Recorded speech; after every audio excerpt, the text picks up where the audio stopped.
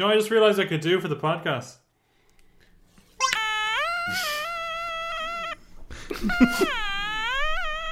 Was that Earth Song? Doctor, doctor, give me the news. I got a bad case of loving you. Hello and welcome to I Hate Doctor Who, a podcast where I get people who hate Doctor Who to watch Doctor Who, which is probably makes it one of the most obnoxious podcasts going. My name is Richie, so why not say hello to my guests, Owen. Hello. Gavin. Hello. And Sean. Hello. Sean. Hi guys, how's it going? Right, I have so far subjected you to quite a lot of Doctor Who at this point. Mm-hmm. Yeah. How come? I'm actually quite sorry about it. I think I had a moment when you asked us on again, I laughed at and I was just thinking about it. I was laughing. It's really funny what this podcast has become. Yeah, I mean, I can't disagree. There's a lot of rules and lore around this show now. Yeah, I know. That have sprung up that I love. When you think about what this show is supposed to be and what's happened, that's quite funny. I need to give some full disclosure as well, because we were meant to record on Monday and I watched it on Sunday in a panic while also being really, really hungover and drinking a litre of chocolate milk. Oh wow! So it was Chocolate ducky. Yeah. So it was a comfort show for me. You'll have a good perspective on it then. Yeah. No, I mean, for those that don't know, this podcast is meant to be me taking a new guest every episode and finding an episode for them.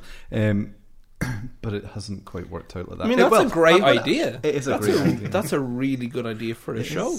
It is a good idea. That's it. Imagine this. Oh, come on, Doctor Who. We're going to look at, the fucking. I try to think of the name of a Doctor Who episode that what we haven't done already, but I can't. Join me in the greatest show in the galaxy. Me and Scrooby as Pip.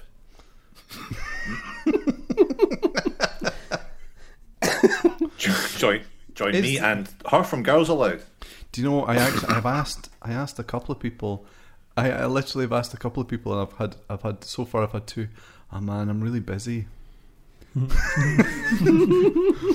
Just all the time. Did you explain to them that if they don't come on, that Geshcast will do another guest episode, and you can't let that happen? Is that why we're here? The best thing was I was meant to record one back in March, I think, and then I said, I'm going to be recording one soon, and you guys all just so quickly got together and recorded your own episode because you were worried I was going to get it out before. Yeah, I don't know why we were worried, but we were a little bit.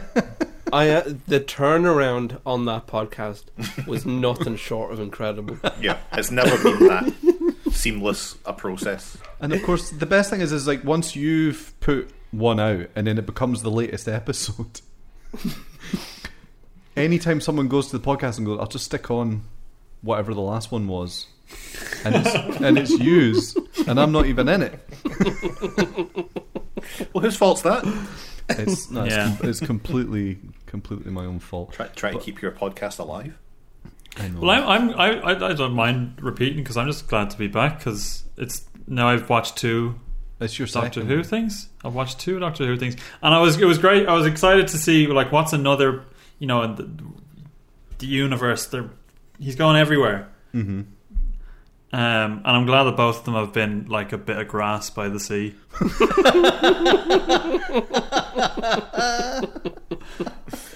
Do you think that it's that? How do you feel, Sean, knowing that you've been on more episodes now than Richie has? Yeah, honoured. Are you looking forward? Are you looking forward to finding out about the and space machine part of Time and Space Machine? Yeah, that would be nice. Actually, you could convince me that from what I've seen so far, that he goes to the same place in different times. And that's the premise of the show. As far as Sean's concerned, the TARDIS might as well be a little boat. I wonder where the TARDIS will take us next. It must be 1066. Oh, Morning, Father. what is it you're doing here? What are you up to? The monk's got a TARDIS. We're about to have an Viking invasion, and very soon. So that's it. You're a time meddler. The whole course of history changed in one single swoop. By wiping out the Viking fleet. Why would he want to? He wants to destroy the whole pattern of world history. He won't listen. He's determined to have his own way. It's got to be stopped. He must be stopped.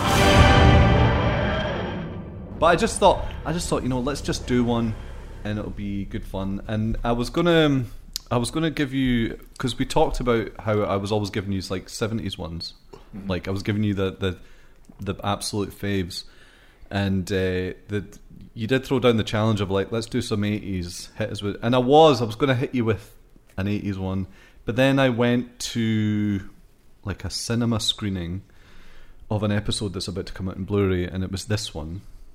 And I was like, God, this is really good. I might do this one. And it's a perfect opportunity to boast about having attended that screening. Yeah. Yeah. So wait, no, right. That's right. This isn't even adding up. Then I'm missing something here, because so you went to see this in the cinema, Yeah. right? And obviously, tastes are different, subjective. This is good. I'll make other people watch it. Yes. But wait, what was the episode you chose? The Time Meddler. Yeah, no, that's the one we watched. Yeah, right. Yeah, no, Okay. that doesn't add up, because like I've watched The Time Meddler now, and that wouldn't be shown in a cinema. No, I mean, you're right. Not with people showing up anyway. I mean, Yeah, maybe to test the fucking projector or something. yeah, maybe it could have come on by mistake. A genuine accident. I'd be fine with that. to be honest, I had been thinking there's a lot of like first and second Doctor stories that I thought would be good to show you, but they're all like, so many of them are like 8-10 parts. And I was like, I couldn't do that to them. That's nice And of you. I the DVD you gave me, by the way, Richie bought me a DVD of this, which was nice. I'm going to treasure it. It's yours, Because it said on the cover it says the man, what's his name, who played Doctor Who in this? William Hartnell. Yeah, him years and then his years. And I thought that being on the box, I thought that meant that this DVD this is the collection of Oh God, no! all is it. So I was like, God, he's only on 4 like little bits. So the whole time I was waiting for him to turn into the next Doctor. And like when it was like 2 minutes to go, and I was kind of going, what's going to happen to him? Instead, you got 4 episodes of people farting around in some fake woods. It was very kind of Richie to buy us those DVDs, which now that the Blu-ray is out are worthless. I did say to you, I'm not going to be offended if you charity shop them, because obviously I don't think they won't. I didn't. No, but the charity shop will be. But I mean, you tell me, people listening. Obviously, we'll send that to guys. I've bought all the DVDs. I'll send one out to Owen. I sent one to Sean. Gavin, you can just BritBox it. Or can I? If you would like to, if you listener would like to win my copy, Sean's copy of Who signed, no less, Doctor Who, whatever, donate Richie £1,000 right now. Well, you can have mine for 500. So, like I said, we're doing the Time Meddler. I'll do some stats. So, the Time Meddler is from Series 2 of Doctor Who. So it's quite early on. Episodes, this is what got me, like, episodes 36 to 39 of Series 2. Of how many episodes in a series? Well, they were the last 4, so that's 39 episodes in a series. So that's 39 weeks of the year it was on, basically. It was on from the 3rd to the 24th of July 1965. It's the 9th story in series 2, but it's the 17th story overall. And it was written by Dennis Spooner. There you go. I don't know why. Good man, I was like, Dennis. yep. Old Spoonie. I like Good though as you ream off this fact file. Mm-hmm. That's like the listeners who like Doctor Who thinking, "Oh, finally, it's cooking." Here we go. Here we go. I was The one just thing- about to turn it off. Oh, you're still here, are you? Good. So, okay, so we're going for the first Doctor. Gavin, what were your expectations? I think because now I've been tempered by a lot of Tom Baker and Tales of the Unexpected and other 70s stuff that takes it. I know this isn't 70s, but to take a slower approach to storytelling, I'm more used to it now. I've come to the point where I actually quite enjoy it. So I was like, yeah, I'll plan to give it another try. You know, your mood changes on these things quite often. I feel you've got to be in the right mood for it, and you sit down. Let's give it a chance. Let's give this Doctor Who a chance. Okay, I'll move to Owen. What was your expectations? I really didn't know what to expect, but I was looking forward to finding out what it was like because I had no idea. I had no idea what the Doctor acted like. I suppose I was expecting it to be like to feel completely at odds with what came later. Mm-hmm. I just assumed it was going to be like, oh, you know, like all the rules are going to seem wrong, you know, retroactively wrong. Like the way you watch, like even the original Star Wars now feels completely at odds with everything that came after, even though it wasn't that long. But yeah, I didn't expect it to seem so like it feels like all the stuff is kind of there already. Yeah. And I know it's not the first episode or anything, but it just goes to show how much they've stuck with it. And I like I said, I was looking forward to seeing how the Doctor acted because I'd only ever seen pictures of him, never heard him speak, and I didn't imagine he was going to be wacky. Right. So I was curious to see His how does he wackiness play still this? takes me by surprise. I think I just see an old man. I'm like, oh, bet he's going to be mad, grumpy. Which obviously He's got a little leprechaun laugh, kind of. He just kind of tees away. Yeah, he's a little impish. Which I like. He's got a loveliness, but he's also still got a bit of, he's still quite stern.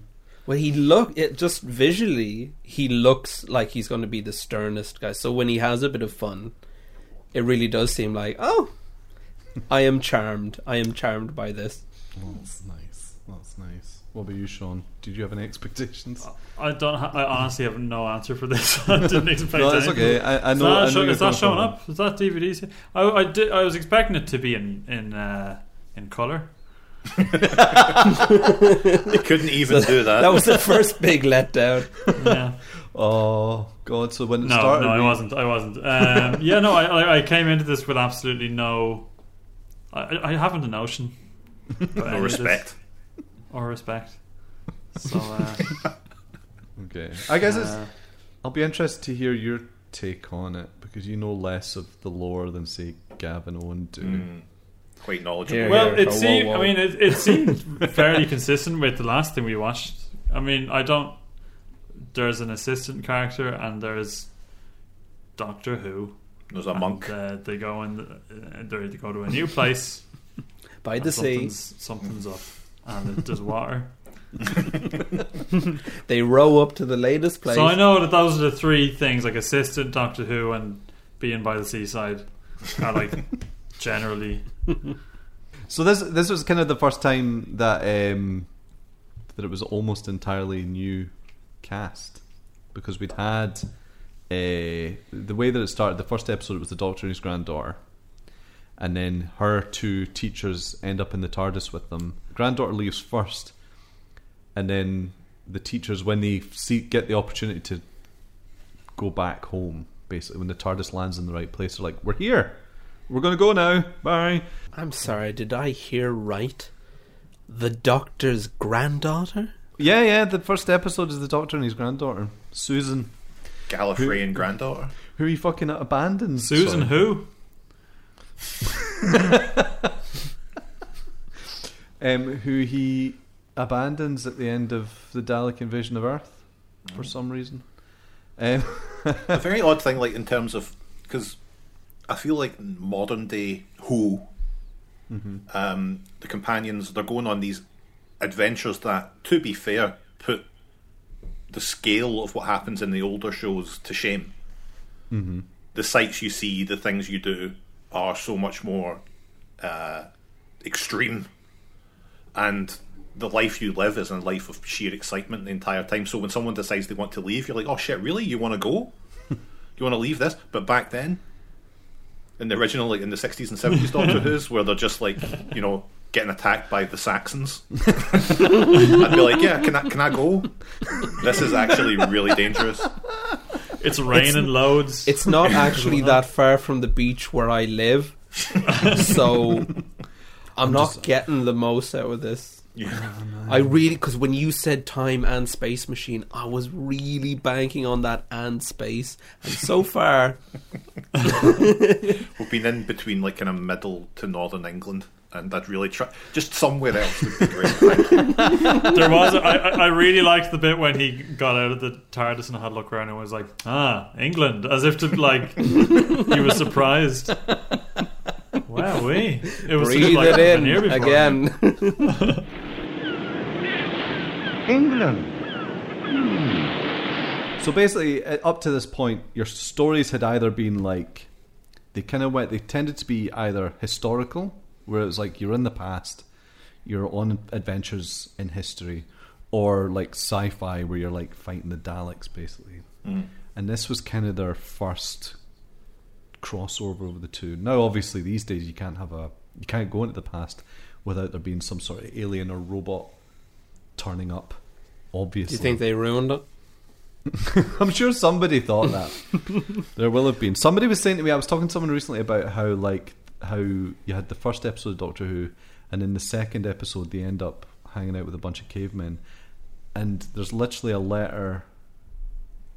I think somebody said there was a letter in the Radio Times or something about someone saying, I really liked it last week, but it's not this week. It's stuff with the cavemen and everything. So literally by week 2, there's people going, it's not as good as it used to be. As good as it used to be, you know.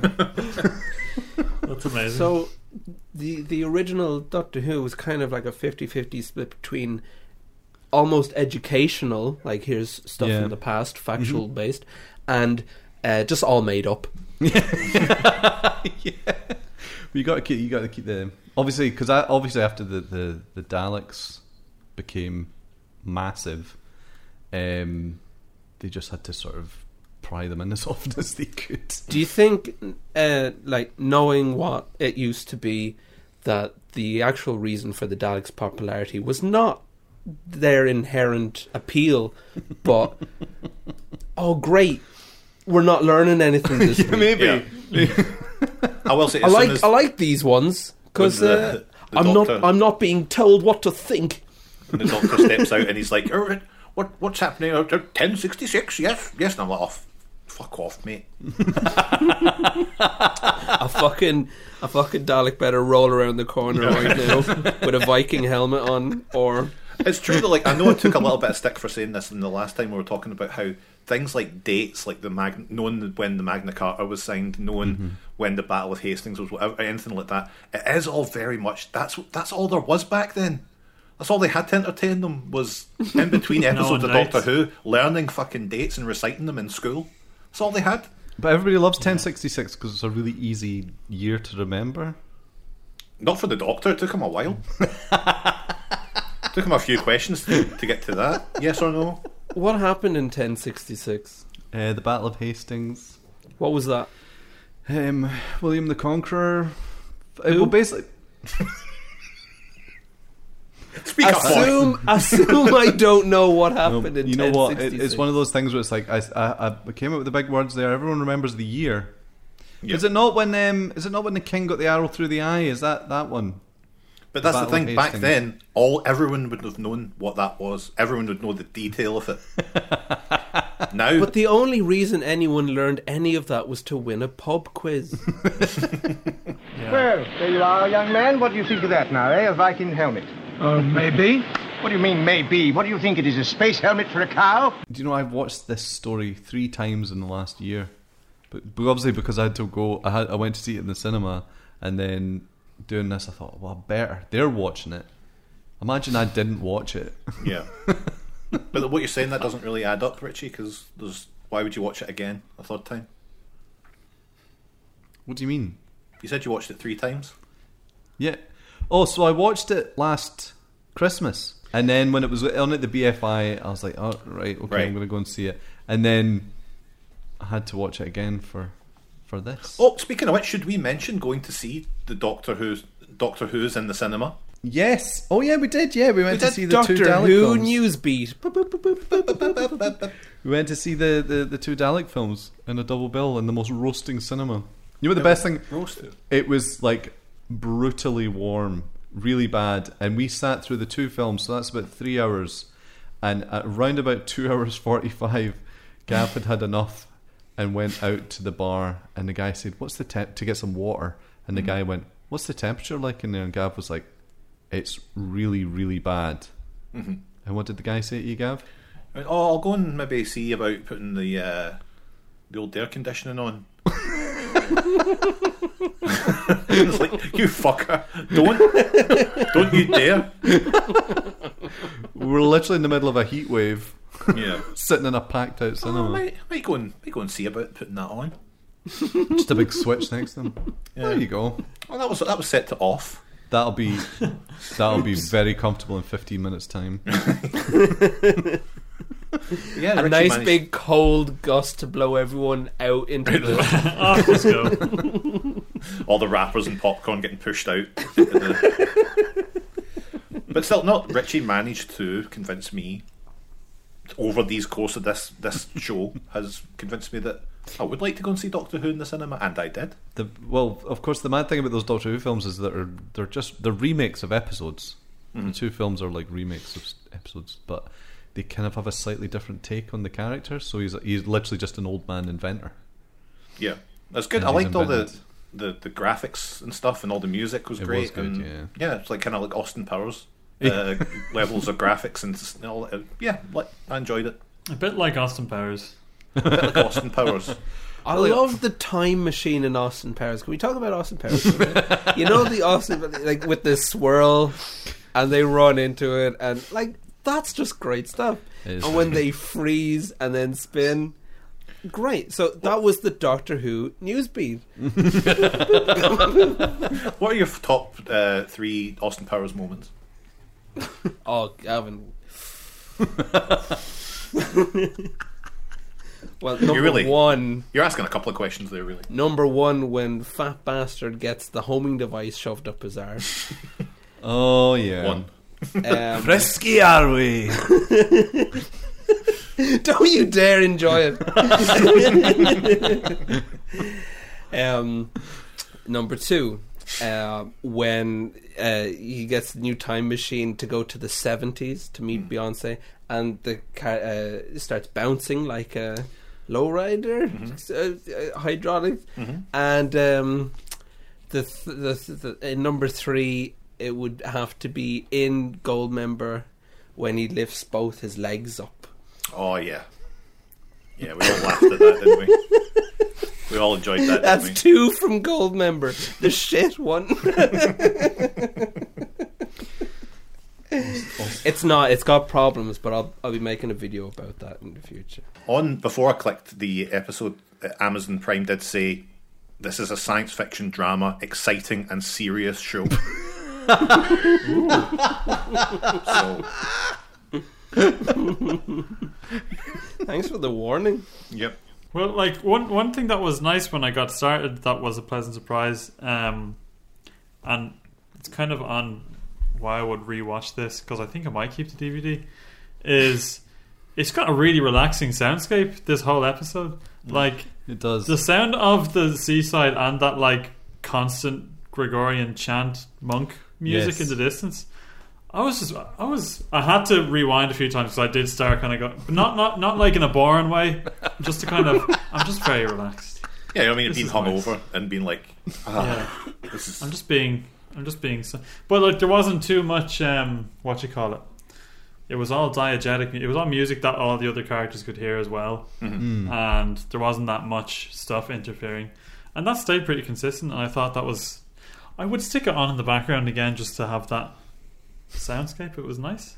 I do love that about 60s Doctor Who specifically, because it has a lot of like it seems like especially sci-fi kind of sound design at that point in time was really kind of mad, could be quite psychedelic, experimental, but like you said, quite relaxing at the same time. It's all very soft and analog and very nice. And that's generally how like the black and white ones as well just have a softness to them that's just like, I feel like black and white Doctor Who does outdoors in the studio better than colour does, because obviously you can hide a lot more. But something that I really loved, that it was like a sort of weird rear projection thing they were doing on the sky.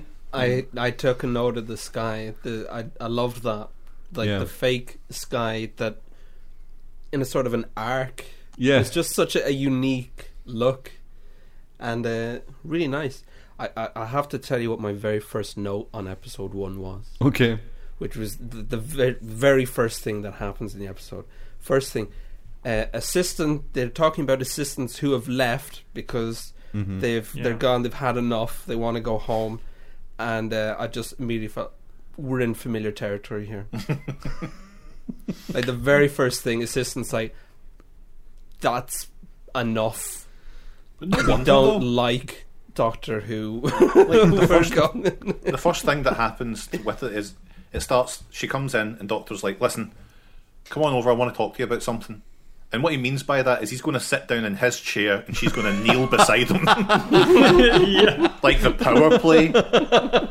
You don't have a chair, but come on over here. There's only one chair in the TARDIS, so... Could we not have done this over at the console where we were? I sat down first, so you'll have to kneel this time. You'll simply have to kneel. You've got a young person's knees. You know what was fun about seeing it in the cinema, actually, is like seeing it with a packed out audience, was that it got a lot of laughs in the right places. Like everybody had exactly the same sense of humour about it. But what was also really weird, I'll just mention this briefly, but what was also really weird about it being in the cinema is obviously the technology was never meant to be on a gigantic screen, so you could see each individual line of resolution. Oh, right, wow. Like wow. Blasted up into this massive cinema screen. I did really like how snippy the Doctor was. That's in my notes here. He was much snippier than I'm used to, and I like that. But I like he was also a bit of a man of action when they weren't sure what was coming through the TARDIS door. Oh yeah. Did he take his jacket off? He takes his jacket off like his jacket, he's going to. She has her shoe ready. Yeah, and it really was like there's a burglar in the house, and we're just unprepared. Not this fucking alien cyborg killing machine. He's just going to throw his jacket on. Other than that, really, I've got a whole other note was William Hartnell died in 1975. Good on him. I've got here, space helmet for a cow got a proper laugh because of how annoyed he was. Like that's a funny line, but he doesn't deliver it like a joke. It's like he delivers it like a real prick. Like, we hate you, Stephen. You're an idiot. What do you think it is? A space helmet for a cow, you? And just like the total arsiness combined with the fact that it's, you know, that's a good joke, really made me laugh, caught me off guard. I think that there's a lot in it that, again, like, and I'll talk about this in the second episode a lot more, but it speaks to the ability of people back then, because there was shit all else, to sit and watch whatever they were shown. Yeah. And that, I mean, that, like, things like, you know, obviously the monk, and I've written in my notes here, that fucking monk. Alternate title for the episode. Like, he captures the Doctor, and that's how the episode ends. Yeah. But there's this really long, protracted shot of the Doctor looking raging that he's been caught. Because obviously they have to wait for the credits to go over it and all that. And it was like, but it lasts for ages. It's like that Total Jobs advert on YouTube. That's like, Granny, I got the job, and then just stares at the camera for like 30 seconds. But yeah, like it just there's so much of it that's just like I just love the idea that he's captured the Doctor, and the monk's laughing away, and the Doctor's going, "Oh, you, oh." There is something like genuinely. I think it's. I don't know if it's just really condescending to say it, but like there's something that takes me by surprise when one of those old episodes gets me. Mm-hmm. You know what I mean? It's like, see when the monk chanting does the slow down thing, you're like, oh, yeah, that's good. Yeah. Yeah. And he has like, because he has that little change in moment. It's like, right, what's going on here? But I also love how it's all going on inside his head. He doesn't he's not verbalizing it all the time. And then when he finds the record player, he just has a wee laugh. He's like, that's good. Yeah. This is good. It's like he's the audience going, oh shit, this is good, isn't it? We give people in the past, especially on like a black and white thing, such little respect in that regard. Like if you something you go, oh, that was actually quite funny. You go, oh, that's actually, oh, you know what, that was actually pretty funny. Oh, Another thing I liked was the Doctor realizing that they've landed at a time where a battle is about to happen, and he's like, oh, brilliant, because once Stephen sees a Viking bloodbath, then he'll believe that the TARDIS is a time machine. Then I'll win. yeah.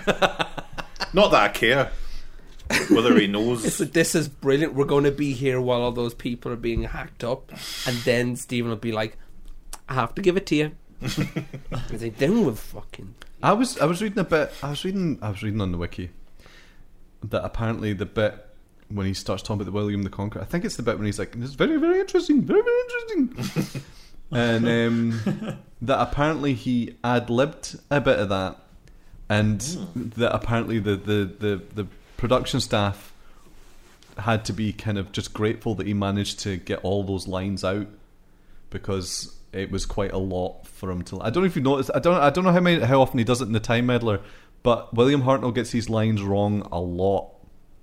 Like he's always calling characters by the wrong names, like getting the names slightly wrong. It sort of becomes a character quirk, but you can see he stumbles over the lines quite a lot. But because the way they film, it becomes a character quirk on the wiki. Yeah, Yeah.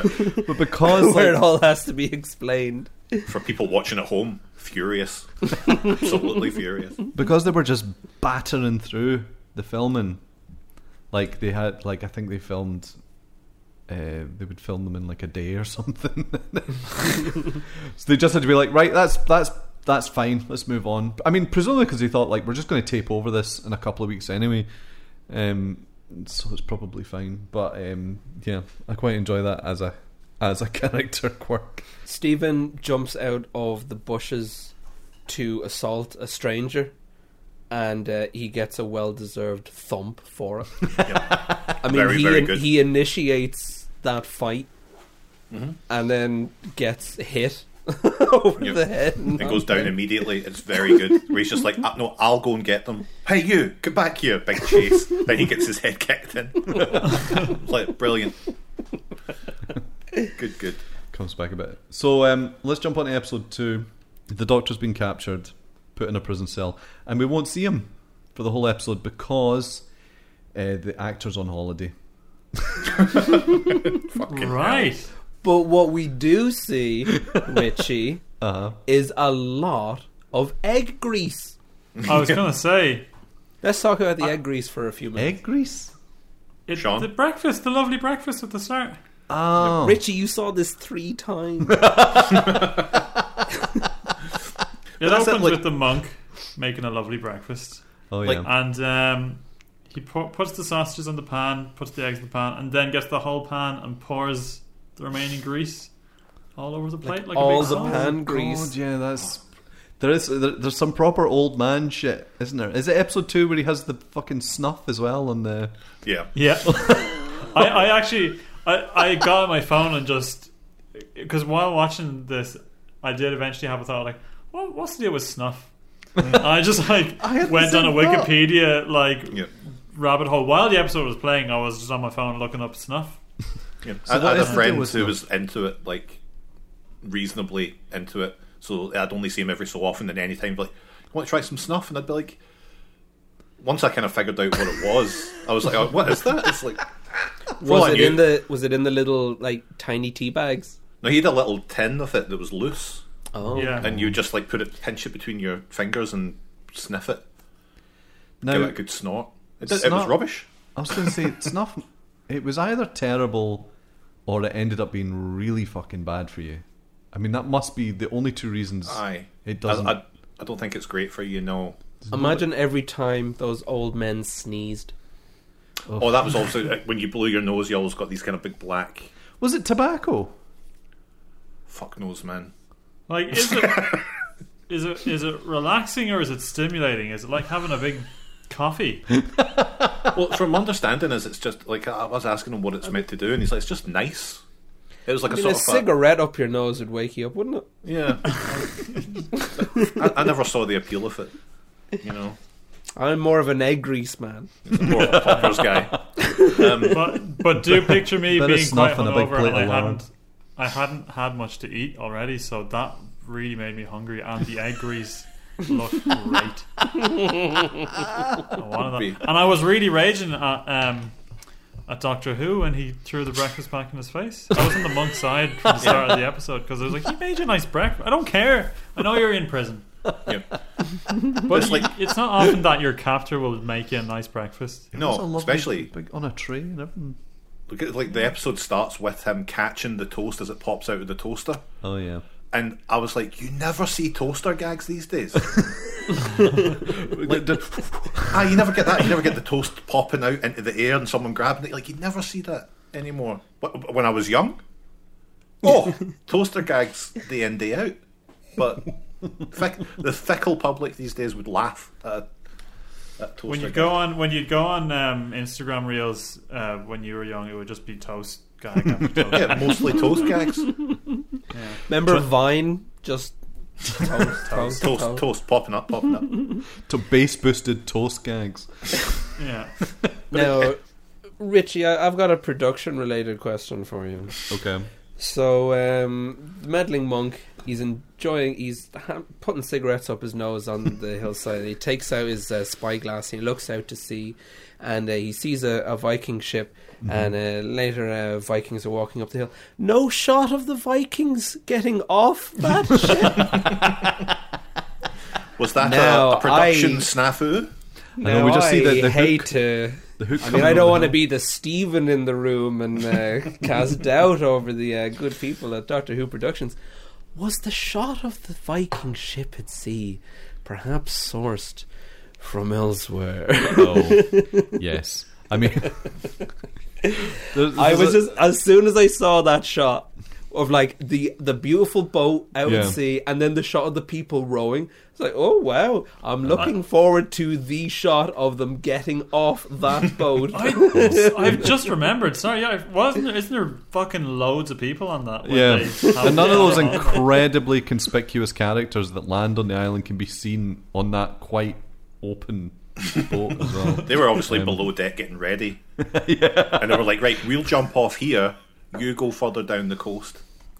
I remember I was actually watching episode 2 with Sean, and when that shot of the Viking ship showed up, Sean said, "Oh, a second TARDIS."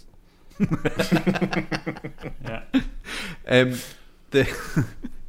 So when I watched it, I did think when I watched it, I thought, Christ, I wonder what film that's from. But Not enough to look it up. it's on the DVD, Oh, so it's What? it's newsreel footage of a recreation. It's people doing a recreation of a Viking longboat. So that's not from. so not it's back a from back film. then. But that's So a the- recreation. I mean, what I mean is like they did it at like historical recreations, and the news just went out and filmed it, and that's what They the made footage it is up. from. But like when they were doing the restoration, Debunked. when they were doing the restoration for the DVD, they still had the 35mm print of the I'm newsreel, glad. so they were able to sort of. So it doesn't turn out like the fucking X-Files Blu-rays, when Mulder looks over at some hills Oh yeah. and you can see fucking tracking.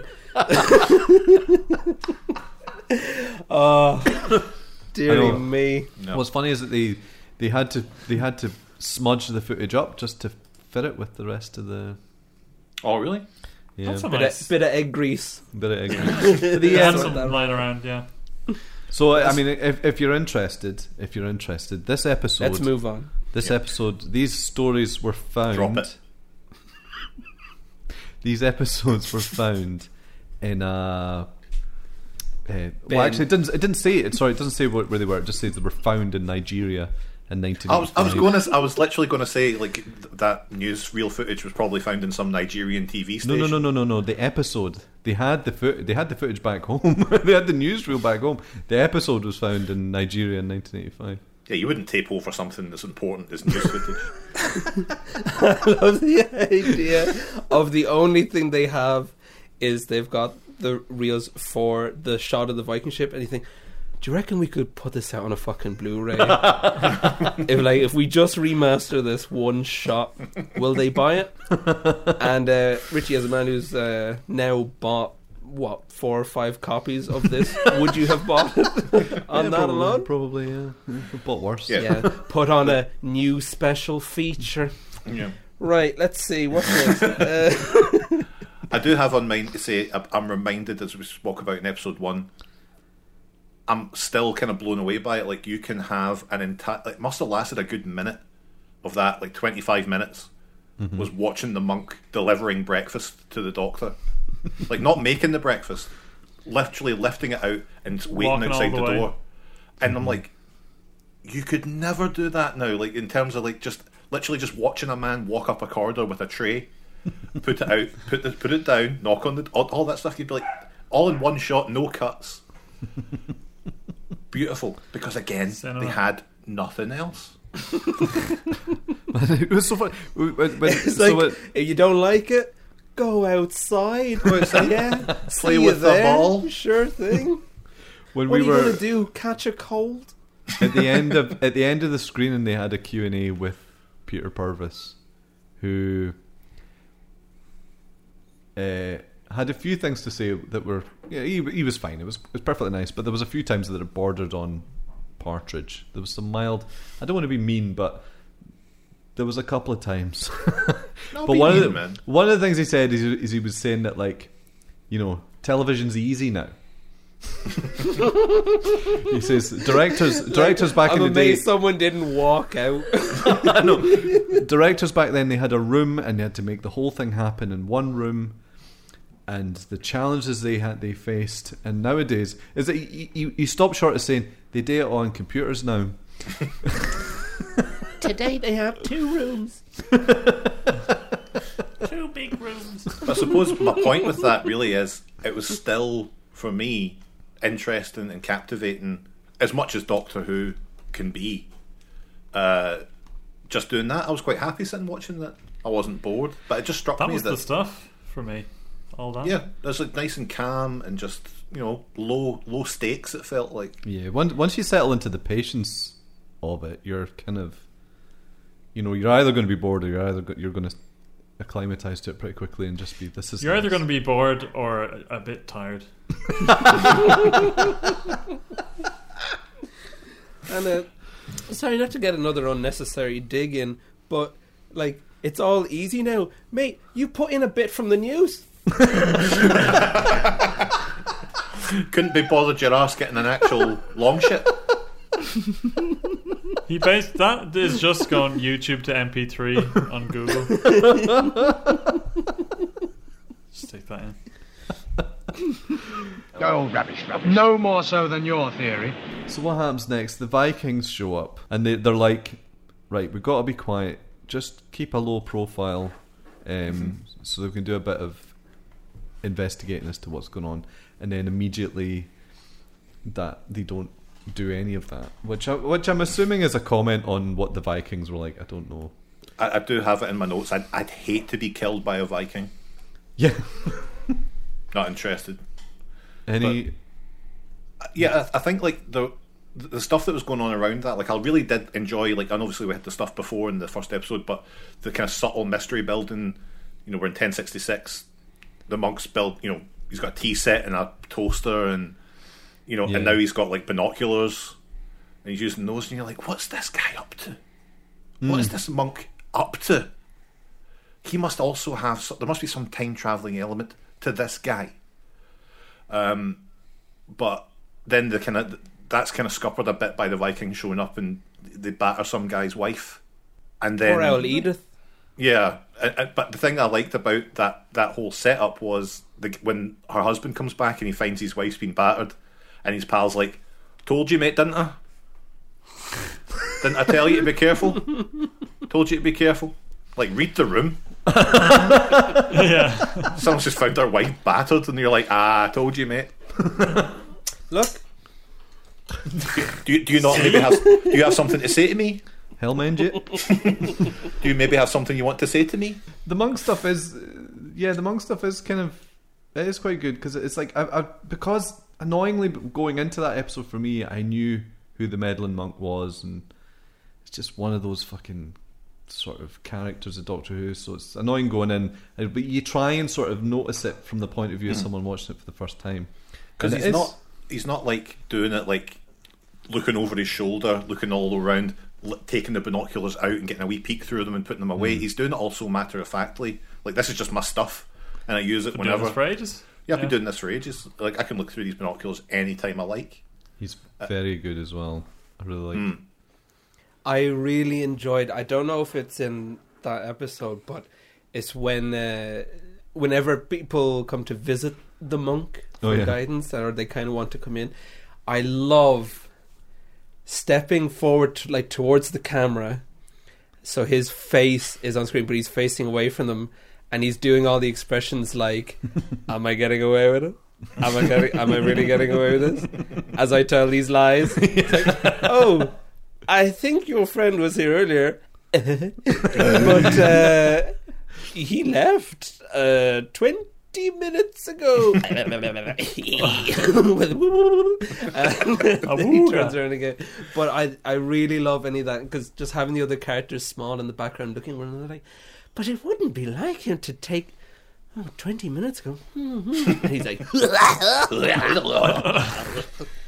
Yeah. "I'm the meddling monk. I'm the meddling monk." It is this episode where we see the plan just down. My plan by the monk. The meddling monk makes his plans like Dougal. But I love how the very bottom point is meet King Harold. Yeah, like, but like, because eventually he explains why he wants to do that, but it does sound like he just wanted to do it because that would be good if I met King Harold. There's a bit of that. Just go see him. Doesn't further his plan or anything. That's the goal. Is to meet King Harold. I do feel that when you see the plan, it's similar to the King's Demons that we watched, where you're like, so what if that happens?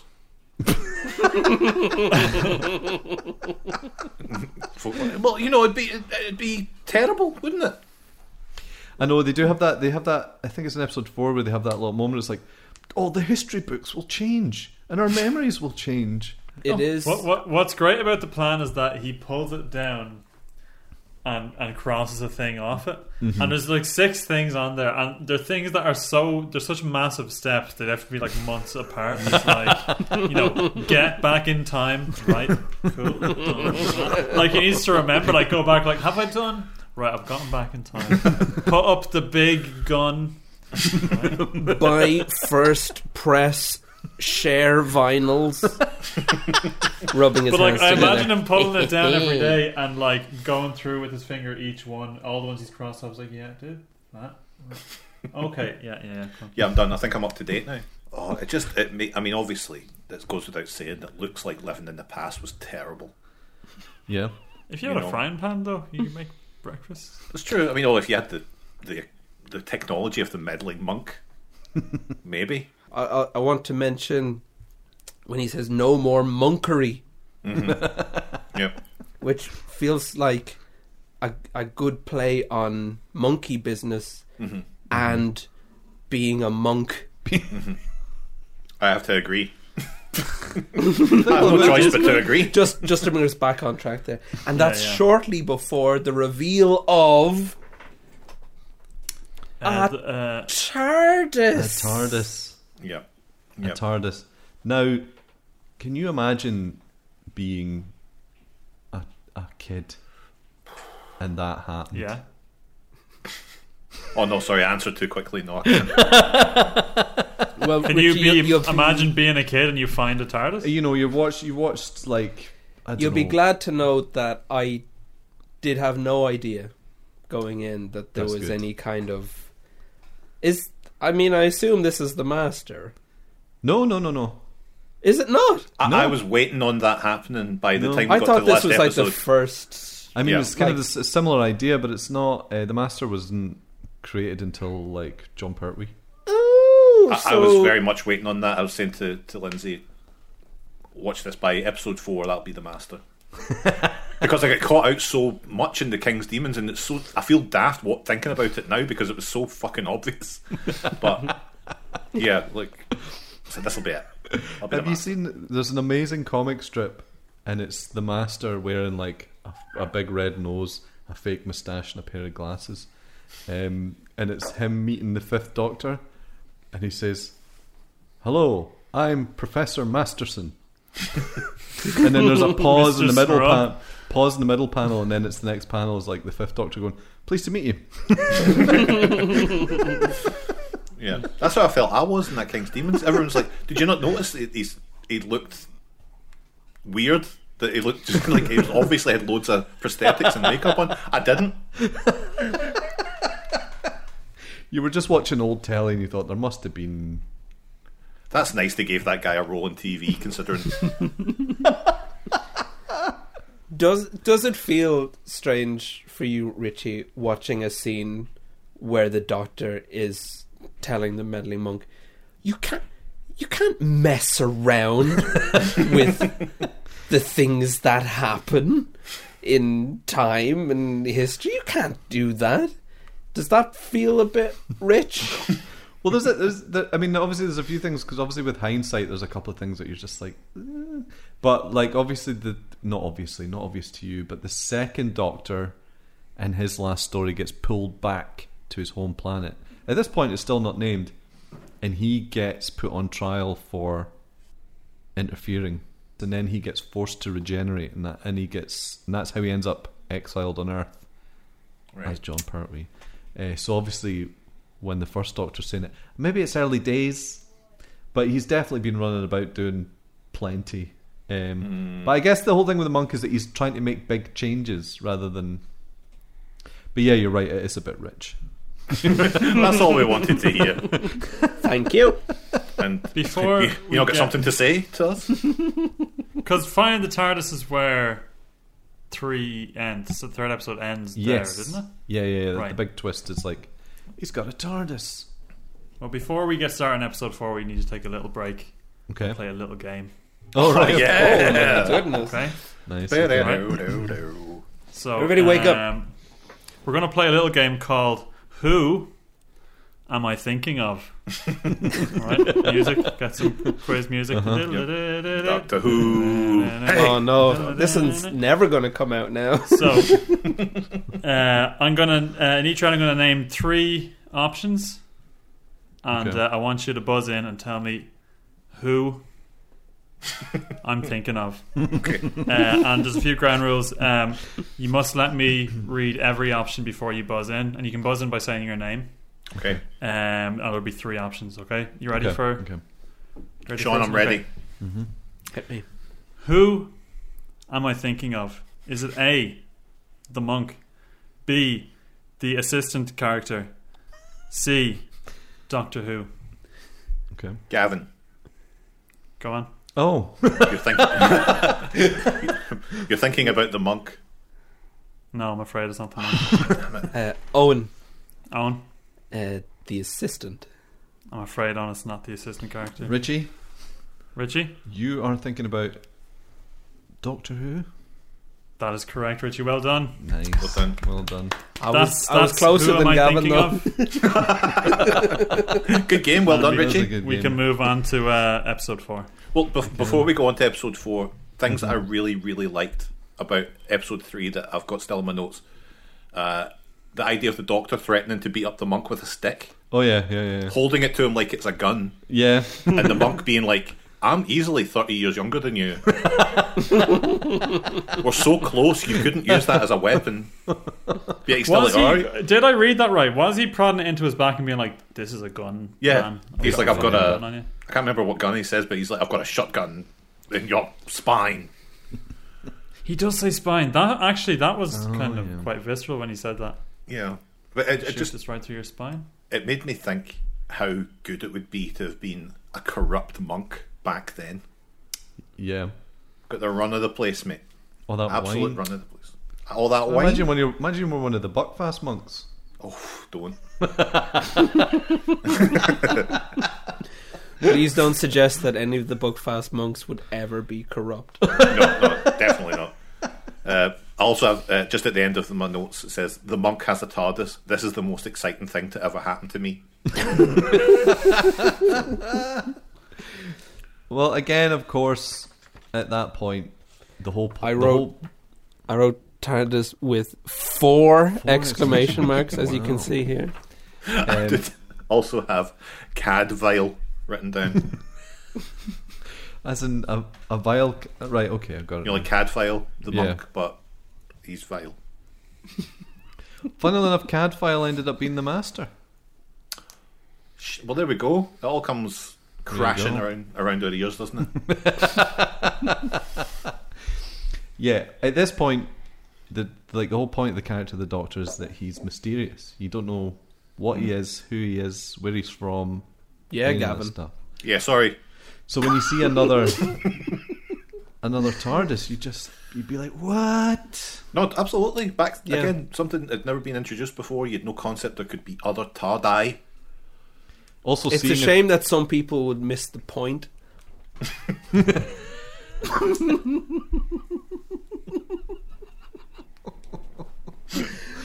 Yeah. Especially when kids get it.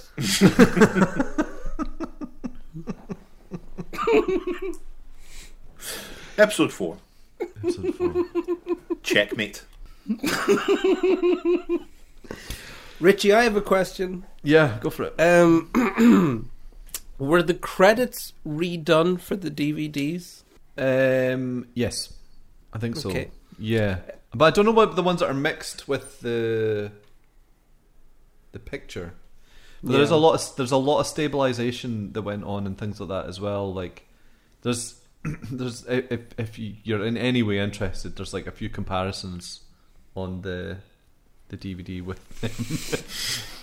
Because so basically when they finished filming an episode, right, when they had the tape, they had the episode on tape, right, and then what they did is that they placed a film camera in front of a monitor. They played the videotape, filmed the monitor with the camera, and then sent the film reels overseas for syndication, right? Oh, Jesus. You can't see what's going on here. Sorry, keep going. So when Annoyingly, this is exactly the kind of thing I am interested in. But Gavin was Okay. being very funny on the video. Sorry, Listeners. everybody. Please continue, and I will. I'll stand still. No more monkery. So Gavin. because the tapes were very expensive, they played the tapes on a monitor. They filmed it with I think it was a 60mm camera. Created film prints of them, and then sent those prints overseas. And a lot of the episodes that we got back were filmed off the television. And so because old video back then is all like it's different from film. Basically, the technology is quite different. So you get quite a different picture. So the picture's all wobbly and thingy and. So, the Doctor Who restoration team, who seem to be sort of technical geniuses with this stuff because they invented most of this stuff, they created a process in which film could be converted back into video and you don't really appreciate how well the process works until you see a comparison of the two. But anyway, so that's what. So it's got changed back to its original. The stuff that honestly, some of this, I mean, it's interesting to me because I'm that sort of person. But some of the stuff that the restoration team have done is just insane. It's like magic. Anyway, so yeah, there was a lot of wobbliness, and that's why you see, you know, a lot like the Blu-ray that's coming out. From what I've seen on the cinema screen, is even better. So, I genuinely, like, my friend of mine is into, like, he's restoring like old like kids TV shows, things like Captain Pugwash, etc., things that were filmed. All right, like okay. stop motion stuff, and the painstaking amount of work that goes into frame by frame going in and cleaning up things, and like it's an unreal amount of work. And I can only imagine the stress of doing that with so many eyes on it.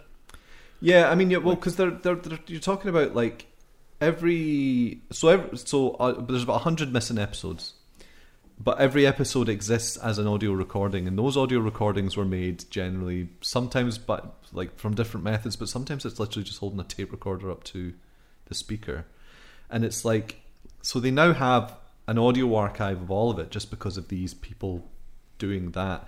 And so what they then do is they just collect all these bits and sort of put them together. There's bits of Doctor Who that are literally just someone filming their television with a Cine 8 camera. Oh, wow. I didn't know there was that many episodes missing as well. I thought, like, if you're to ask me like how many episodes were missing, I'd be like, I don't know, 8. No, 100. Jinx. It's like, because the lot of opportunities for animators though. Yeah. So yeah. Anyway, that's the lot. Do you know the most amazing thing? Sorry, I'll just say about the restoration team is that they did.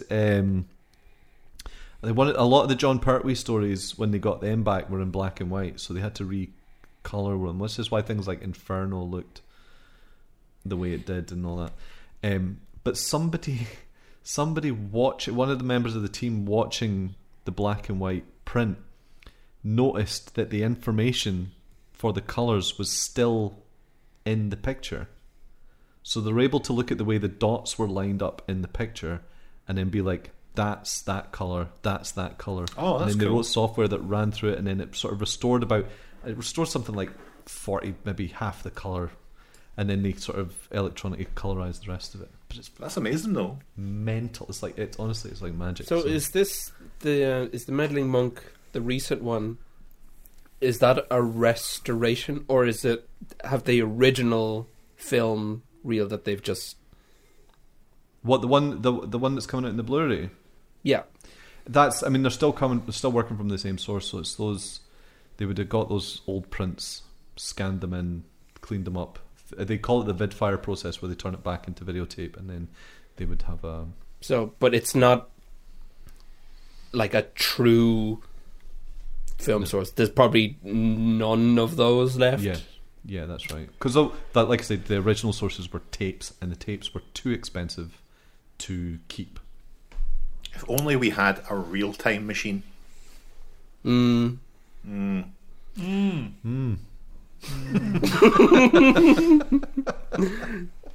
a shame you can't just crash and out on that. Doctor. I'm just picturing the monks mad list of stuff, and the last one is just like watch episodes of Doctor Who. Enjoy Doctor Who. Son of a bitch.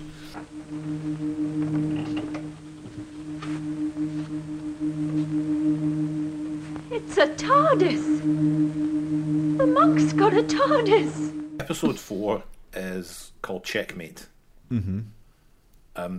My first note here is, why is the monk letting the Doctor push him around? Shouldn't he just stave his head in? Anytime there's an interaction between the two, why doesn't the monk simply kill the Doctor? He's willing to create this situation where people are butchered. Like the monk. I mean, to give you an actual answer, I feel like it's because the monk's quite weaselly and won't do anything like that himself. He'd maybe do it if his back was turned, but he wouldn't. Good luck catching the Doctor with his back turned. Yeah. But they'll just have a load of regenerations on his hands, like hack, hack, hack. Oh, jeez. Oh god, it's this guy in a leather jacket now. Oh yeah, eventually, like he hacks him enough that he regenerates as like a guy tough enough to like grab the axe. I was going to say, What do you think you're doing, asshole? Question about the Doctor himself in this. Does this Doctor have fangs? I was very I interested was in wondering, his teeth. Yeah, Fangs. Very interested. Very he's- interesting teeth. It's like Oh. he feels like he's got little fangs. He's just Like got Dracula might. He's just got old man teeth, doesn't he? It's very good though. Imagine them being sunk into someone's tender flesh. Yeah. Imagine that, if you will. I don't think canonically the Doctor has fangs. No. Okay. Could be a Gallifreyan thing. You know, 3 hearts, 2 one- fangs. this one had a lot of fights, a lot of group fights, a lot of one-on-one fights. Good stage fighting. Wasn't quite the Northman, but still pretty good. Did you notice there's a gap? There's a bit missing Oh, in the episode. So do you know when the monks context? got the Vikings? Oh, do you mean with them? episode 2 where they forgot to put Doctor Who in it? No. So the monk's got the Vikings, and he's like, "There's a well over there. Go and hide over there." And then he buggers off in the other direction, and he comes back. There's no well here. And then the gang sort of surround them, and then it just fades out. There's 12 seconds missing where they get sort of thrown down to the ground and stabbed to death. Oh. Poor Sven and Bjorn.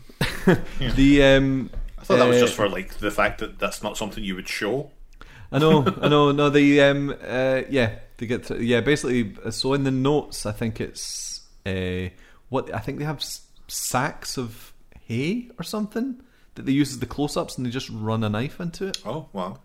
They faded out, Gavin, because back then they used to actually just kill people. It was cheaper than hay back then. Yeah, But what was it? What was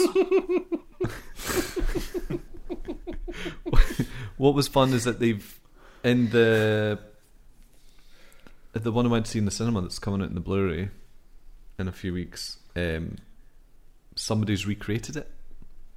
Except they didn't recreate it with the same. They done their own version of stabbing men, and then They just apparently killed a guy. They filmed it in 4K and then dirtied the footage right down so that it sort of sits in amongst it. I think they used the original audio, but yeah, Real death.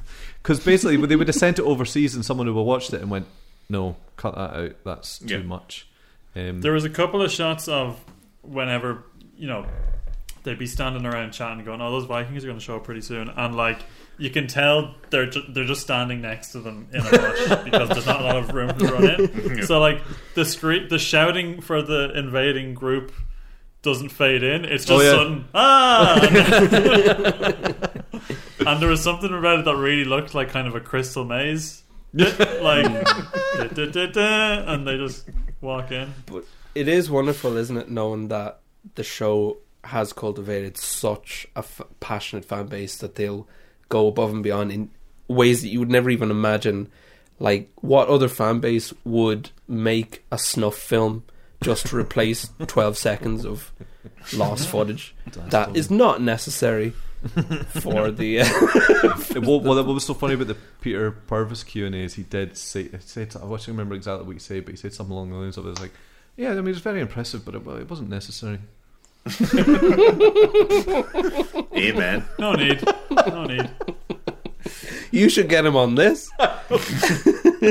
Oh, it was brilliant.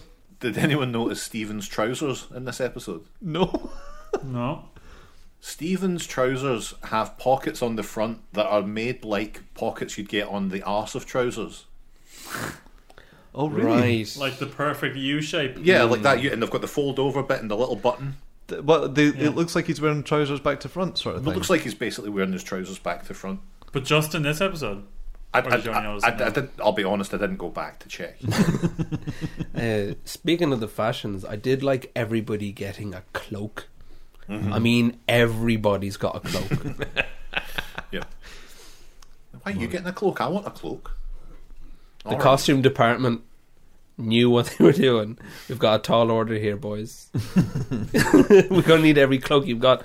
Tell EastEnders to fuck off. No cloaks this week. Tell the Jack the Ripper story. They're not going to have their cloaks. You're joking. No cloaks. Everybody's going to know who he is. It must have been weird seeing EastEnders without cloaks. So, the Doctor basically condemns another time traveller to live in 1066. What do you think of his method, though? I think it's great. Just leaving him a letter. I hadn't know about that actually. Is this where that comes? Like, when people get confused about calling him Doctor Who, does that come from him, Simon? Because he signs the letter from Doctor Who on the envelope. Yeah, Does he? it's like, yeah, it says Doctor Yeah, I Who thought that at was the end, weird. Yeah. I didn't even want to bring that as up well. because I was like, I knew Holy it was shit. just a thing that people get confused about. But yeah, it's signed Doctor Who. That's. I'll have to go back. I didn't even realize. Holy shit! So he signs it. Yeah, it's not meant to be his name. I mean, there's a couple. It just says the monk Doctor Who. There's a couple of times, obviously, in the show's history that it will come up, but Yeah, I have it here. I wrote down, did you notice the letter to the monk was signed Doctor Who? They probably wouldn't do that now. Well, you don't. What's he done? He's taken my dimensional control. He's ruined my time machine. I'm marooned. Marooned! In 1066. yeah. The other thing they wouldn't So do, it's the show's fault. the monk uses the word marooned. I'm marooned. You never hear marooned these days. Yeah, it's a good one. Well, it's a nautical show, you know. Yeah, Sea based, yeah. it's so sea-based. He's marooned. They've ruined my boat, so now I'm marooned. Honestly, I thought that was fucked up. What he did to that man. It is a bit. I do love the little TARDIS. It's great. Yeah. Like, Poke that his head really in. was like big smile on my face. Like, that is so good, and I love that it got to be a reveal. Like, we know that he's doing the thing, he's pulling out the part, Yeah. but he doesn't actually say, because he's just like, stand back, and he pulls out the block, and he's Yeah. like, well, that ought to do it. And you just assumes like, oh well, he's pulled out the engine block, Yeah. so the battery. he's taking the battery out of the TARDIS. So then when you get to see and it's like, great. There was a Cut the kind wire. of... It's I've such cut a- the wire that keeps it from being mad small. It's such a it's such a simple visual effect as well, but it's so effective and Yeah. very good. But yeah, there's some but I guess it sort of plays into that kind of impish nature of the character again as well. No, I think the ending of it really reminded me of things like, like in the Twilight Zone, the old Twilight Zone, and things like that. Like with the Burgess Meredith episode, that bleakness of the guy who always wanted to spend time reading, and then the world blows up, and he's left with all his books, and then his glasses break, and he's Glasses like, break, yeah. and you're like, but it's that same kind of melancholy ending to it, where you're like, you don't deserve this fate. Luckily, when Doctor Who leaves on the letter, it's like, I'll come back and get you when you've had enough time to think about it. And you're like, I wonder if he ever did. Do you think the meddling monk ever came back? The monk does come back the following year, but unfortunately the episodes are missing, I think. Oh. He comes back for the Dalek Master Plan. He's in a couple of episodes, or an episode. I've never seen the Dalek Master Plan because it doesn't exist. Fucking hell. We didn't mention the Doctor drinking mead. Oh, yeah. I'm liking it. Is the Doctor having a little drink? Is that a rarity? He's always having he's always having a wee drink. Okay. Little All Santa right. Claus. Just a Have little sip. I told you about the one of the episodes where they get to the end of it and just off? I don't know if it's off script, but just turns to the camera. They're all having, because it's the episode's going out at Christmas. They just have a bit at the end. We're like, let's have a drink, and then he turns around to the camera and he's like, and says Merry Christmas to everyone at home. Oh. That's nice. It's just Did like that miss? old telly, eh? Yeah. Bring that back. Yeah. And if anyone complains, say, fucking cheer up, will you? Aye. It's fucking Christmas. Just tell us the BBC have released a statement. It's fucking Christmas. Calm down. It's was fucking never- made up. it was He's never in a meant to fucking cause- box. He goes We're- to space in a box. Shut up. We put this on so you can have a drink and your kids can fucking sit there and watch it. You shouldn't be watching it. And just be like, oh, did you? No, we're taking the complaint seriously. We've heard that you didn't like it, so we're not making any more. All right. Are you happy? All right. You happy? That's, No more Doctor Who because you don't like it. Oh, what are you going to complain about now, you little? It would be funny, wouldn't it, if they just turned around and went, "Well, look, if you don't like it, we're going to stop making it." No, Denny, no. Oh no. So that is as much as anyone could talk about the meddling monk's adventures, I feel. So yeah. But I do have a question for you. Okay. Oh, Would you like a little bit of fun? Oh, absolutely. please. Okay, because I know this has been a real pill. It feels like Christmas now. Yep. How exciting! I've created a game. You can choose, Richie, it's your show. You get to choose the name of the game. Okay. Now, my game is called either Gallifrey for Pay or Gallifrey Your Cards Right. Let's go Richie, for please.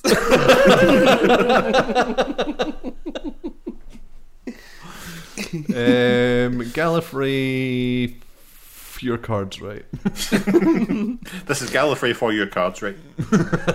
Okay. Over the 30-year history of Doctor Who, many actors have graced that coveted role of the Doctor. Dozens, if you want to be that way about it. And that's the good thing about doing something for the Doctor Who community. You know people want to be like that about it. But what about when the spotlight fades and the Doctor is replayed by another actor? Do the previous participants fade into obscurity? Of course not. They head to Cameo. Cameo is a website where you can have celebrities record you a special message, for a fee of course. Whether you'd like to have one of the past Doctors wish your cousin a happy birthday, or indeed say ooh ah up the rah, Cameo has you covered. So I'm going to give you the names of folks who have appeared in Doctor Who are available on Cameo, not just Doctors, because I quickly realised a lot of them are either dead or wouldn't be seen dead on Cameo. I'll start you off with an actor and their price per video, then it's up to you to tell me whether the next one I reveal charges more, less, or the same as the previous one. This is good. This is good. Absolutely excellent stuff here, Gavin. So I'll start you off with an actor and their price. Terry Molly, known for his stints as Dalek Overlord Stavros. Malloy. He charges £59 Okay. for a cameo. You can get to say whatever you I like. can't believe I allowed myself to correct you, even though I know you're bullshit. Like, It's Stavros. So he's £59. mm-hmm. Daphne Ashbrook, who played companion Grace to the 8th Doctor. Now, does she charge more, less, or the same as £59? This is Owen. this is good. Do we each? In fact, yeah, I'll bring up a thing and I'll get your scores. So yeah, everyone can guess. Well, Owen's gonna say more. More, okay. I mean, I would say that I wouldn't pay more for Daphne Ashbrook, but I'm going to say she is more. And Sean. I'm going to say less just to get the point. Well, Sean, you did exactly that because she charges only £40. Wow. See? That's right. Grace herself, you could get a message from Grace for £40. Next up, Gareth David Lloyd, who played Ianto Jones in Torchwood. Mm-hmm. Does Ianto charge more, less, or the same as £40? I'm going to go more. More. Oh, it's like jump for my love. Can you edit that together? You all get a point there. He charges your £2 more at £42. Oh. I'm going to take 1 point each. Only £2. Next up, Sylvester McCoy. Ooh, the big guns. Does Sylvester McCoy charge more, less, or the same as £42? More. I'm going to say Sylvester McCoy's up at like 70 or 75 or something. So I'm going to say more. Okay. More. You all get another point. He charges £109 minimum. £109 Oh, fuck off. for a cameo from. I mean, that is perfectly reasonable. Thank you, Sebastian. Thank you for your service. Next up, Colin Baker. Does Colin Baker charge more, less, or the same as £109? Less. I feel like if Colin Baker knew that Sylvester McCoy was getting more than him, though, I'm going to say less. I'm going to say less. I'm going to say less. Less. I'm afraid he charges the same as Sylvester McCoy, £109. I knew. I should have. Dirty bastard. I And knew. you get nothing for a pair. Not in this game. See, Sylvester has the Hobbit edge to him.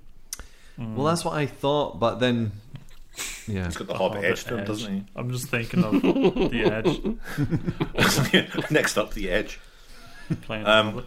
Next up, Ross Mullen, who portrayed the Silence.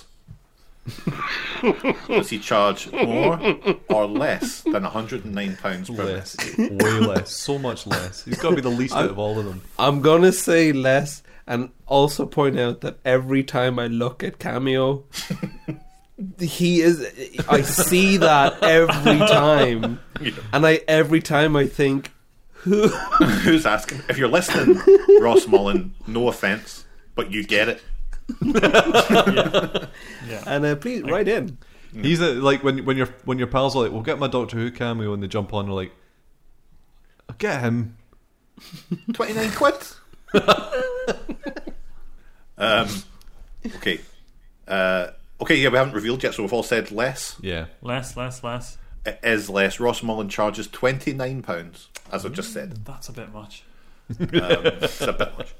Next up, Billy Piper. That's right, Rose Tyler herself. Is Billy Piper on cameo? She is. Wait, is she just going to be more or less than the Silence Boy? 29. Yeah, she's going to be more or You've less. No, it's lost gonna be more. Richie's full attention for the rest of the show. I'm sorry I mentioned Billy Piper. More. More. Sean? I'm just trying to read you the same. I'm afraid it's not the same. It's more. Billy Piper charges £210 for a cameo. Well, that's the same. And finally, as a grim finale, £210 to get a video. from Billy Piper, but she'll say "ooh up the rat." She has to. She's legally bound. Why do you think she charges so much money? Because she wants to. Sorry. Okay. Excellent. Last one. One John Barrowman. Still has the fucking brass neck to be on cameo. I fucking hate John Barrowman, man. Now, does he charge more or less than Billy Piper? Oh, God, less. God. At £210. Even with his ego, less. This truly could go either way. What if I mean, filled it? because if I open up Cameo now and saw John Berman £500, would I be surprised, or would I just go, "Yeah, that's what"? That's our John. I think it is more. I think it's more. I can really see it. I'm going to say more, hoping that I'm wrong. That means that Richie is our winner, as John Barrowman only charges £168 per cameo. So he's more than Sylvester McCoy. More than Sylvester McCoy. He's the second highest on the list. Right, the brass neck on him. I love that. I like that and nobody does a, like, sorry, no offense, John Barrowman. It's like, fuck off, man. But your man who was the Silence, you're all right, man. Like, honestly. As far as we know. True enough. He might have been like they might have been a gruesome twosome. The two. What the guy? What do you call your man that plays Mickey Smith? Oh, Noel Clark. He's still on Cameo, and he's a bad bastard. So, Oh dear. you know, How much is he? he wasn't that much. He was like in the 60s. Oh, okay. Does the Silence guy wear his mask? Well, I in the would like video. to think it's at least in the background. maybe know. he's got like a customized Instagram filter. he just puts on the filter, then says "fuck all." Points at you. But thank you all for playing my game. Gavin, thank you so much. That was a wonderful game. It was very good. That was a really good game. Thank you. I would hate to have to try and follow that. Everybody shut the fuck up because it's time for Owen's quiz. Wow. Got good names for our Hey, games. shut the fuck up. Okay, I've opened up the sheet. Everybody shut the fuck up. It's time for my game. In episode 3, we saw the meddling monk using a humble Bic pen, a rare sight in 1066 and no mistake. If you've ever written yourself a note to remind you when to leave out the bins, or a passive-aggressive reminder to your workmates that pubes belong in the bathroom sink, not the communal kitchen sink, then the chances are you've used a Bic pen too. But how much do you know about the Bic pen? It's time to play True or False with a Whovian twist. I'm going to read out some statements relating to Bic pens, and you're going to tell me if they're Truvian or false with a Dalek voice.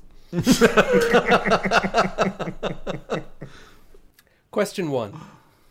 Well, it's not a question, it's a statement.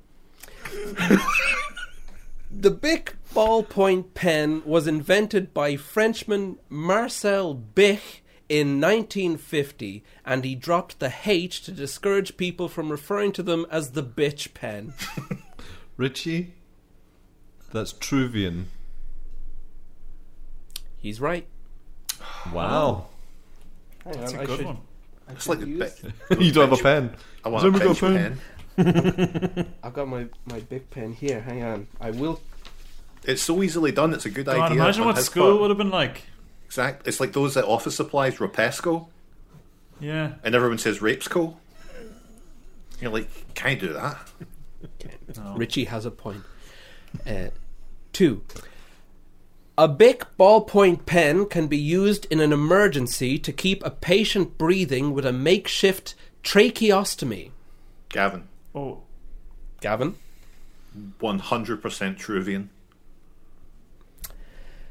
Gavin, I'm sorry, it's false with a Dalek voice. I mean, it's pretty much false. It's one of those things. They'll go under such incredibly impossible circumstances. Maybe, sort of, but no, How you many- can't actually do it. So So how there's a many chance? horrible accidents have there been in the world? It's like, I've seen this Because in of a that. film. Watch this. Bosh. Okay. If you say boish as you put it in, Did he say boyish? He did, and it's still. The Bic ballpoint pen is the world's best-selling pen, with the 100 billionth sold in 2006. Sean. Sean? False with the Dalek voice. Sean, I'm sorry, but it's Truvian. I mean, Fuck! Next. In 2006, I saw the headline informing me that Bic had sold their 100 billionth pen. I then relayed this information to a friend via text message, who simply replied, "So?" which I had no answer for, leaving me feeling awkward and a little upset. True or false? Richie, that's Truvian. No, it's false, obviously. Since 1968, Each Bic pen lid has a hole at the end of it, allowing leaking pens to stain pockets they are hidden in. This was a way to prevent spies from concealing pens on their person they may be using to take notes with. Right. Gavin. Gavin? That's false in a Dalek voice. Gavin, you are correct. That little hole at the top of a pen lid is a choking prevention thing. It's for tracheotomies. Oh, for people who put it in their mouth. If you swallow it, it won't block your throat up so much. But it also does mean that a leaking pen will stain you. Rough with the smooth, isn't it? We all know and love the fat blue 4-in-1 clicky Bic pen today, first introduced in 1969. But originally it only became a hit because of an unexpected demographic. Women with long nails who would use the chubby pen as a finger with which to use rotary phones. Ooh. Richie. Oh, damn, I forgot my name. Truvian. I'm afraid it's false with a Dalek voice, but what a good lie. That's a very good lie. It's very well done. Next, the ballpoint itself was made... Richie, please. Sorry. We've got another 25 of these. The ballpoint itself was made from stainless steel until 1961. It was then changed to tungsten carbide, which is made from fusing carbon and tungsten together at a heat of a whopping 2,000 degrees Celsius. This chemical compound is almost as hard as a diamond. Gavin. Gavin? It's Truvian. It is Truvian. Oof. Now, Gavin's won, but do you still want the tiebreaker? Yeah. Go for Yeah. it. The standard Whoever Bic... gets this wins. Whoever gets this wins, yeah. I agree. The standard Bic pen comes in 4 colours: blue, black, green and red. But which is the most popular colour in the United Kingdom? I'm going to get everybody's answer. Blue. Richie's going with blue. Blue. Sean's going I have blue. I have to say black just in case. There's a lot riding on this. Gavin's saying black. What's red? It's the black pen. So, Gavin romps home.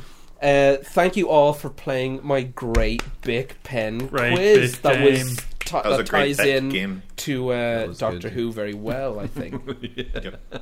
Yep, that was an excellent game. Thank you for bringing it.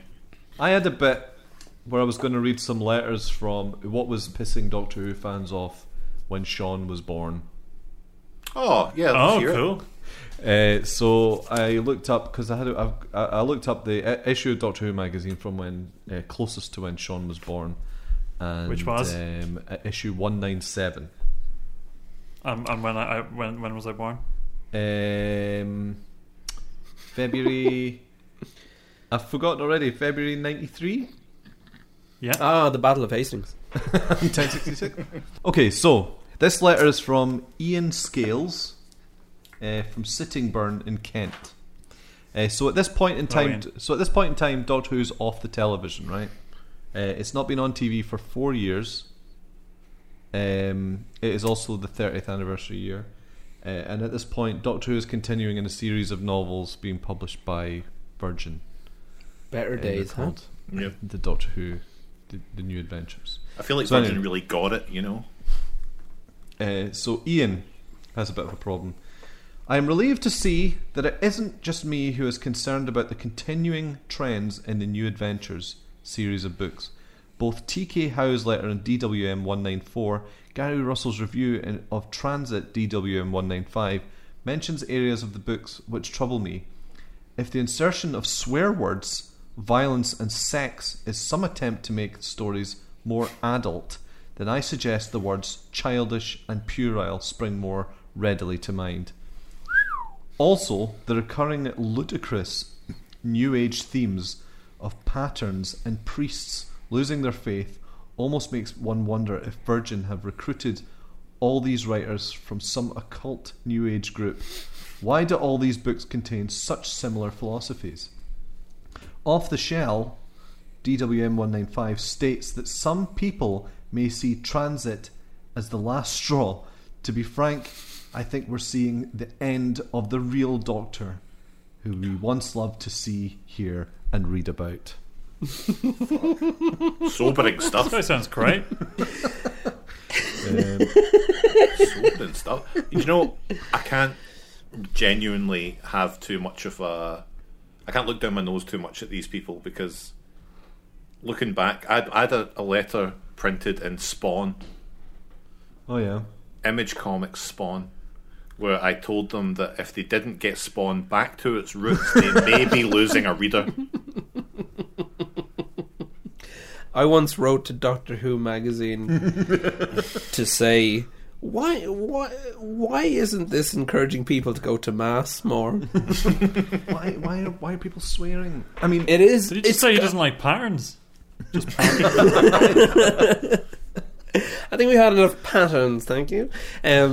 It's nice to hear that stuff, because the way this kind of thing is framed online now makes it feel like this is all kind of new and everyone's getting more miserable and negative, and like, why can't, we used to just enjoy this stuff. But just these reminders that people were absolutely like writing in to say, well, that's Doctor Who's finished. Yep. I These are mean, the ones that it made is finished. These are the ones that You're made reading sense of about it in books, mate. It's finished. It's done. And if you're and to think that it's already, gone, and what they're left with is like, look, if you really love Doctor Who, there's going to be this little thing here for you to keep you going. And like to write in is like, no, I'm afraid that's just not cricket. It's just... I've got another one here. This one's upset about something else entirely. So this one's from Derek. Well, no, right, okay. It says Derek and Claire Chedsey from Bristol. Chedsey. I don't know if it is going to be... Is it really the two of them? Anyway, as usual, Doctor Who fans are not satisfied. I, for one, am fed up with the complaints about UK Gold and BBC Video. I have never seen any William Hartnell stories, so I think UK Gold is brilliant. For me, these are new Doctor Who adventures. The UK Gold logo is tiny, and while there are adverts and the end credits are shrunk, at least the story is complete. We should be grateful for any Doctor Who. Some so-called fans only want New Who and nothing else will do. Yes, it would be great, but unless we support UK Gold, the BBC Two repeats and BBC Video, we will end up with no Doctor Who at all. Why can't fans write letters of support instead of complaining about everything the BBC do? So at the same time, it's also a shame to hear from these people who are like, get down on your knees. You should be lapping the piss off the boots of the beef for even granting you the... Does the Doctor Who magazine reply to these letters? Do they have, like...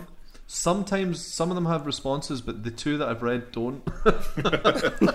They've written loads of really good Make lyrics of that what you will. in there by accident. New Who and nothing else will do Who. Well, I say boo-hoo. I love that that's written by Derek and Claire. The two of them sat down together. Yep.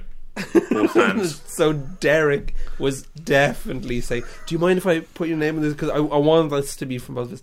I don't mind, but do you have to? Or Derek was dictating. I like to think that they used the Bic 4-colour pen and say, like, so the blue parts are from Claire. I mean, it's a great thought.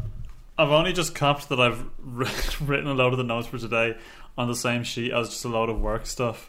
And if someone ever discovers this diary, it's episode 2 Stitch doesn't have finished audio. We'll look at next week. Wednesday 3 p.m. Call with such and such. Who am I thinking of? The monk, the assistant character, Doctor Who, New Who, and Nothing Else Will Do Who. Director, 2 board artists, 4 weeks. That's what Doctor Who does to you, man. Okay, well, let's bring it to a close. Did you enjoy the Time Meddler? Nah. No, I did. It won me over by the end, and I was... Yeah, I did enjoy it. It was a good... It's not like the kind of Tom Baker episodes where I thought, I'll watch more of that. I don't feel that with this Doctor, but I did enjoy it. Okay. I also enjoyed it. It was great to see, like, true classic old original Who, and to see that it was already like this. Yeah. And no, I like, it's just got that thing that seems to happen with older Who, where it does have a great setup, and I love the conclusion, but there's undeniably a bit of faffing about. Yeah, there always is. But like, all the times that the plot was moving forward, I really liked, and there was lots to enjoy, especially the meddling monk. His performance was enjoyable the whole time. I mean, I don't think there's anyone else in it who I would have enjoyed watching just sit on a cliffside and having a bit shove of snuff up his nose and not really do Make a bit lot. of breakfast. I also I didn't mention it when it happened, but I really like when everyone decides to storm the church. And he just stands behind the door as they all run in, and it's like, this is a Monty Python joke that they're just trying to sell as something that's happening in a drama. It's like he's outwitted them. They're all just going to run in a perfect row, and he's just going to slip out.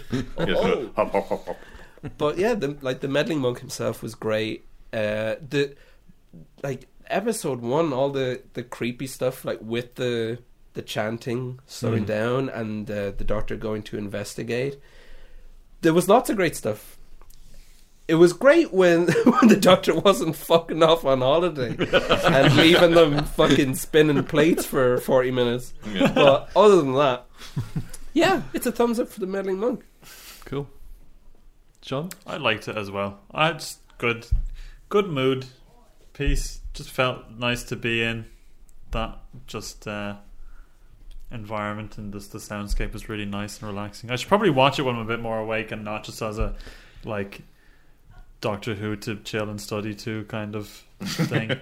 My favorite time to watch that type of Doctor Who is in the winter, really early in the morning before anyone else has woken up, with a cup of tea in your dressing gown.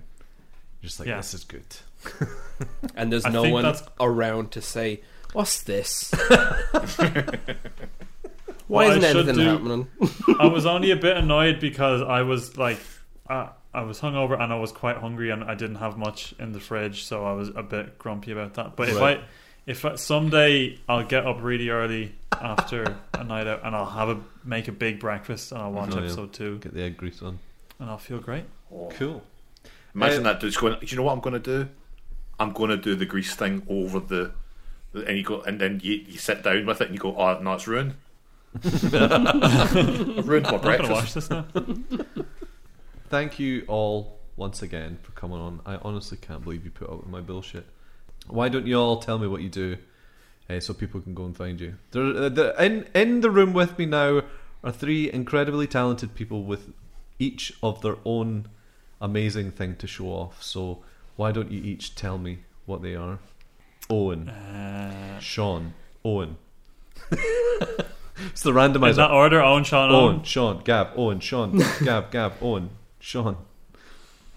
I make a YouTube series called The Infinite Review. It's comedic reviews of everything in the universe, and it's fun and good. Check it out. Gavin? I create a YouTube channel called Transformers Reviews Done Quick, which you can access through trdq.org, and they're very funny and quick, and they won't get in your hair. And Sean? I run an animation studio that makes fun cartoons, and someday a show that Owen and I made together will come from it, so keep an eye out for that. It's called Studio Mala.